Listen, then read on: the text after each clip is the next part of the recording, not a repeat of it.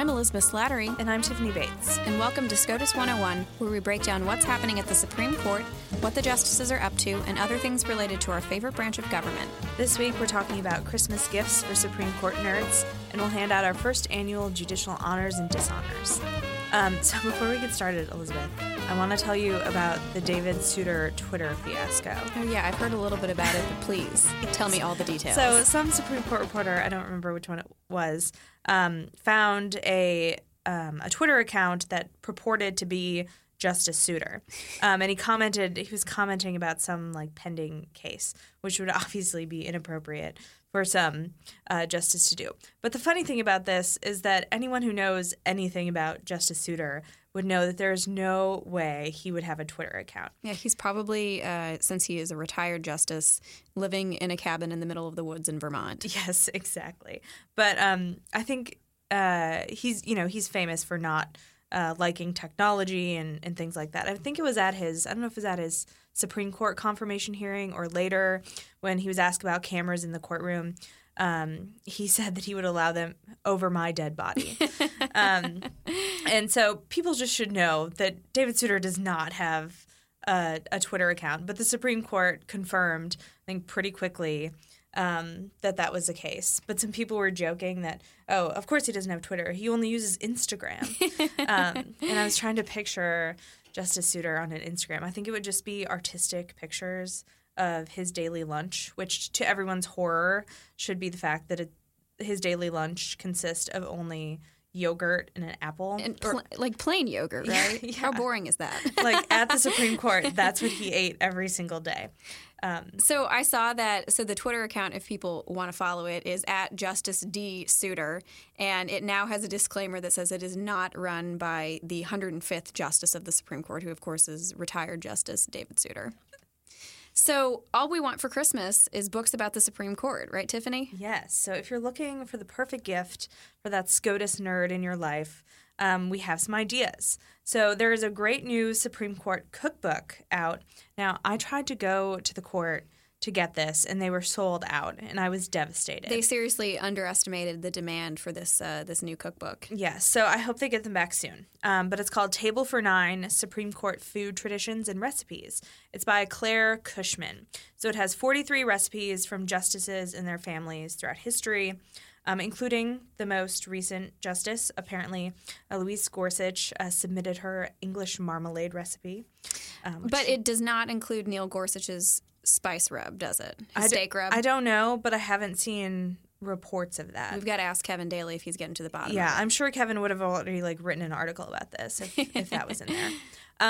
But interestingly, it has more than just recipes. It has over 100 photos, letters, and artifacts about the justices and their holiday traditions and their food preferences. And it apparently also has pictures that have never been released before. And one interesting one from the book description says they have a picture of the painted tin ammunition box from the Civil War that Justice Oliver Wendell Holmes brought his lunch in to the court every day. His little lunch box. I can just picture Supreme Court justices in their lunch boxes. So you were telling me there's a pretty potent punch recipe, right? Yes. So Justice John Marshall's Coit Club punch, I think that's how it's pronounced, but don't hold it against me if it's not. So apparently this was a social club where they played something along the lines of horseshoes.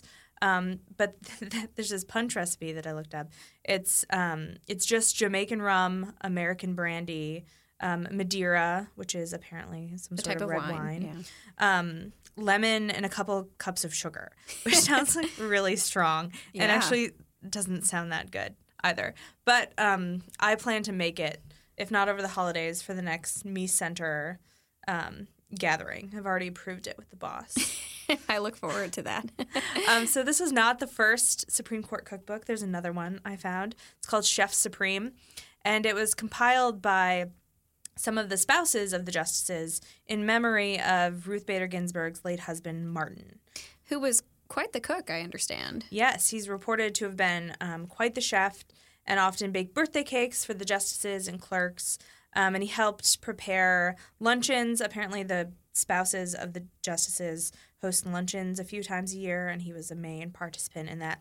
And they also apparently, the spouses cooked a big meal before the State of the Union, which is interesting. So both of these are under $25. They're available at the Supreme Court gift shop or the Supreme Court Historical Society gift shop online as well.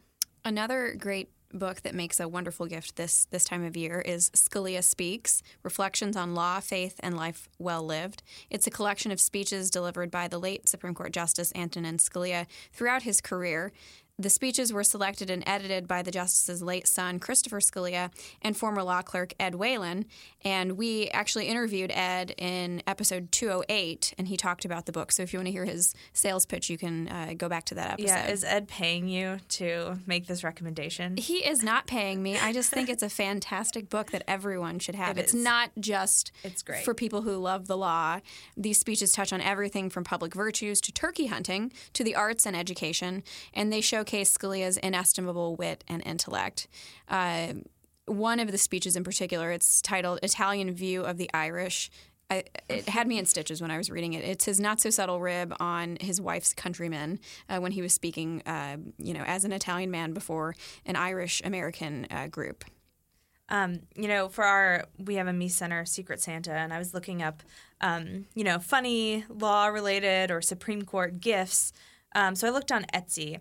And there is such a disparity in gifts regarding the justices. So there's everything you can imagine. And Ruth Bader Ginsburg's face is on it, from like jewelry and earrings and like pillowcases. And people love RBG. It's just all over the place. But there's like no gifts with the conservative justices on them. And I really think this is an untapped market because I will buy anything with a conservative justice's face on it. So if any of our listeners are, the artsy type, you really should tap into this market. You'll at least have a couple, people who will buy all your stuff between me and Elizabeth. Definitely. So moving on, Scrooge alert in Washington. Oh, no. Yeah, the Washington Metro Area Transit Authority, also known as WMATA, rejected the Catholic Archdiocese ad that they wanted to run on the buses through Advent that say, the ads would say, find the perfect gift, and they had an image of 3 shepherds and their sheep below the North Star. So WMATA declined to run the ad because it depicts a religious scene and thus seeks to promote religion, which it says violates their guidelines for ads. So the Archdiocese, with the help of friend of the podcast, Paul Clement, is now suing WMATA and arguing that these guidelines violate their free speech and free exercise, among several other claims. So this is a lawsuit that it's been making some headlines, and there was an article on Fox News, which I think the headline is just pretty entertaining. I didn't read the substance of the article, though, but it just says, Jesus banned from buses in D.C., but gay hookup ads are allowed. So anyway, I'll just leave it at that. But I don't think there's been any action in the lawsuit. So no hope for WMATA's ad, or for the Archdiocese ads, at least this year. And no hope for unsucking D.C. Metro. Yes. It's a great Twitter. So thanks to those who sent us submissions for judicial honors and dishonors. As an initial matter, we'd like to apologize to Sean Marotta that his submission of Bristol-Myers Squibb, a case about specific jurisdiction, did not make the cut for the sole reason that it's a case about specific jurisdiction. Sorry, Sean. It's just not cutting it for us. We know it's your case. But. So we'll start out with the honor of this year's worst opinion. Could I get a drum roll, please? It goes to Justice Anthony Kennedy's majority opinion in Murr versus Wisconsin. As Kevin Daly said, this is peak Justice Kennedy coming up with a non-exhaustive 7-prong test. Ugh. The worst. So this is the case of siblings from Wisconsin who inherited 2 adjacent waterfront properties from their parents. They wanted to sell one of the lots and then develop the other one, but they had learned that the lots were merged under local zoning regulations. So the Murr siblings, with the help of our friends at the Pacific Legal Foundation, challenged this in state court, arguing that the state had effectively taken their second property by depriving them of practically all use without paying just compensation, which of course is required by the Fifth Amendment. This went all the way to the U.S. Supreme Court, and in a 5-3 decision, because Justice Gorsuch, I think, had taken his seat by the time, but he did not participate in this case, the court sided with Wisconsin, saying that the two lots could be considered one unit for a regulatory takings challenge. Regulatory takings are, of course, when government regulations become so onerous that they can be said to have effectively taken the property. The government has effectively taken the property. So in his majority opinion, Justice Kennedy came up with a 7-pronged test for determining what the relevant unit of property is, and he concluded that there was a valid merger of the two lots under state law, and that the terrain and shape of the lots made it clear that its use might be limited, and that the second lot brings prospective value to the first. So thus, the lots should be treated as one parcel, and the MERS did not suffer a compensable taking since they were not deprived of all economically beneficial use of the property. It was an unfortunate ruling indeed. And I think PLF's first loss at the Supreme Court ever. Yeah, they have had a number of very important property rights cases, and yes, this was an unfortunate loss for our friends at PLF. Now, Chief Justice Roberts, joined by Thomas and Alito, dissented, noting that the Takings Clause protects private property rights as state law created and defines them, and that the majority's malleable definition of private property undermines that protection. Justice Thomas also dissented separately, suggesting, as he regularly does, that the court should reconsider all of its regulatory takings jurisprudence to see whether it could be grounded in the original public meaning of the Constitution. As if we needed another reason to love Justice Thomas. So an honorable mention for the worst opinion goes to the Ninth Circuit in a case called Kernan v. Curio, which we've talked about before on the podcast, where the Supreme Court reversed the Ninth Circuit in a per curiam decision. So the Ninth Circuit, to support its assertion that something was clearly established federal law, cited some Ninth Circuit precedent, a law review article, and Oren Kerr's treatise on criminal procedure. So in a very embarrassing short opinion, the Supreme Court said, as we have repeatedly pointed out, circuit precedent does not constitute clearly established federal law as determined by the Supreme Court, nor, of course, do state court decisions, treatises, or law review articles. How embarrassing for it to be reversed on the ground that you cited a law review article as clearly established federal law. Embarrassing indeed. But now, on a positive note, we are pleased to announce the best opinion of 2017, and that honor goes to Justice Clarence Thomas's dissent from denial of cert in the Peruta case, Peruta versus California. This is the case where the court declined to take up the issue of whether states that require concealed carry permit applicants to show a good cause violates the Second Amendment. Thomas wrote that it is extremely improbable that the framers understood the Second Amendment to protect little more than carrying a gun from the bedroom to the kitchen. He wrote that the Second Amendment's core purpose supports the conclusion that the right to bear arms extends to public carry. And the court in Heller, which was the 2010 decision out of D.C., emphasized that self-defense is the central component of the Second Amendment right itself. This purpose is not limited only to the home, even though the need for self-defense may be most acute there. He wrote that the decision to deny cert in this case reflects a, quote, distressing trend, the treatment of the Second Amendment as a disfavored right. Thomas further wrote that the Constitution does not rank certain rights above others, and I do not think this court should impose such a hierarchy by selectively enforcing its preferred rights.